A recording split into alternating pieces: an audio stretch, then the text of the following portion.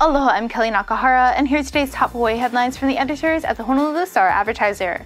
Also, huge mahalo to Long Drugs Hawaii for sponsoring the show. Head on over to your neighborhood Long Drugs for all your shopping needs. A Hilo grand jury has returned an indictment against 21-year-old Joshua Ho, charging him in connection with the stabbing deaths of his grandparents Jeffrey and Carla Takamine. Ho was indicted Thursday on charges of first-degree murder, 2 counts of second-degree murder, and 1 count of second-degree attempted murder. According to court documents, Ho's mother called police to their home on January 16th because he was having a schizophrenic episode. When officers arrived, they saw Ho being restrained by his brother and father. Police found the Takamines dead in their bedroom with multiple stab wounds. Ho's brother said he woke up to a woman screaming and saw Ho standing in the living room with blood on his chest, holding a kitchen knife. The brother wrestled the knife away from Ho and threw it out of the house. Jeffrey and Carla Takamine were well known in the Hilo community as proprietors of cookie company Big Island Delights. Dramatic footage released today shows Paul Pelosi fighting with an assailant moments before he was struck by a hammer during an attack at his house last year. Police body camera footage shows suspect David DePape grab a hammer away from the husband of former U.S. House Speaker Nancy Pelosi. DePape then lunges towards the 82-year-old with the tool over his head. The blow to Pelosi occurs out of view of the camera. DePape broke into the Pelosi's San Francisco residence with the intent to hold Nancy Pelosi hostage for lying to the American public.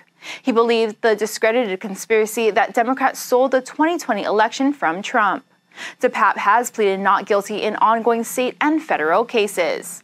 The video of Pelosi's attack was released after news agencies sought access to evidence that prosecutors played in open court last month.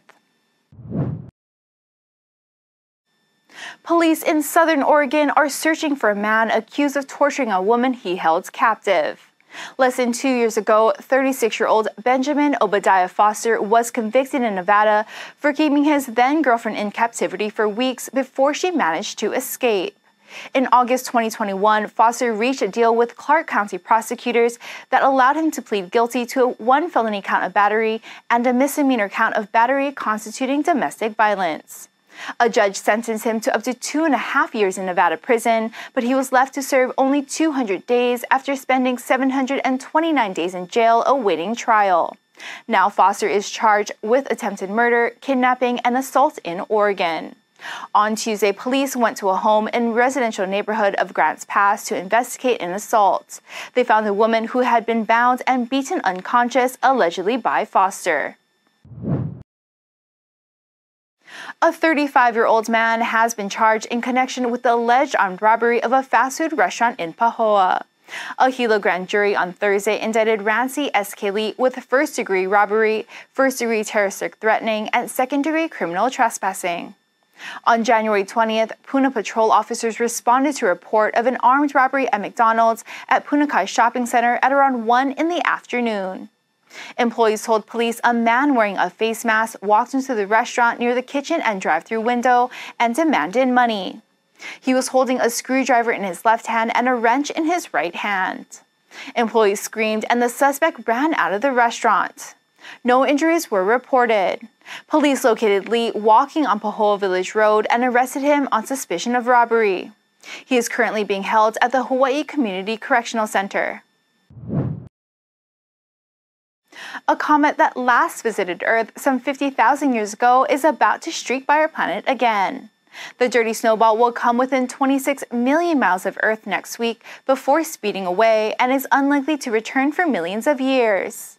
The green comet was discovered less than a year ago and is already visible in the northern night sky with binoculars and small telescopes.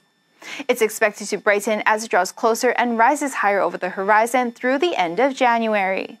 On Wednesday, it will hurtle between the orbits of Earth and Mars at a relative speed at 128,500 miles per hour.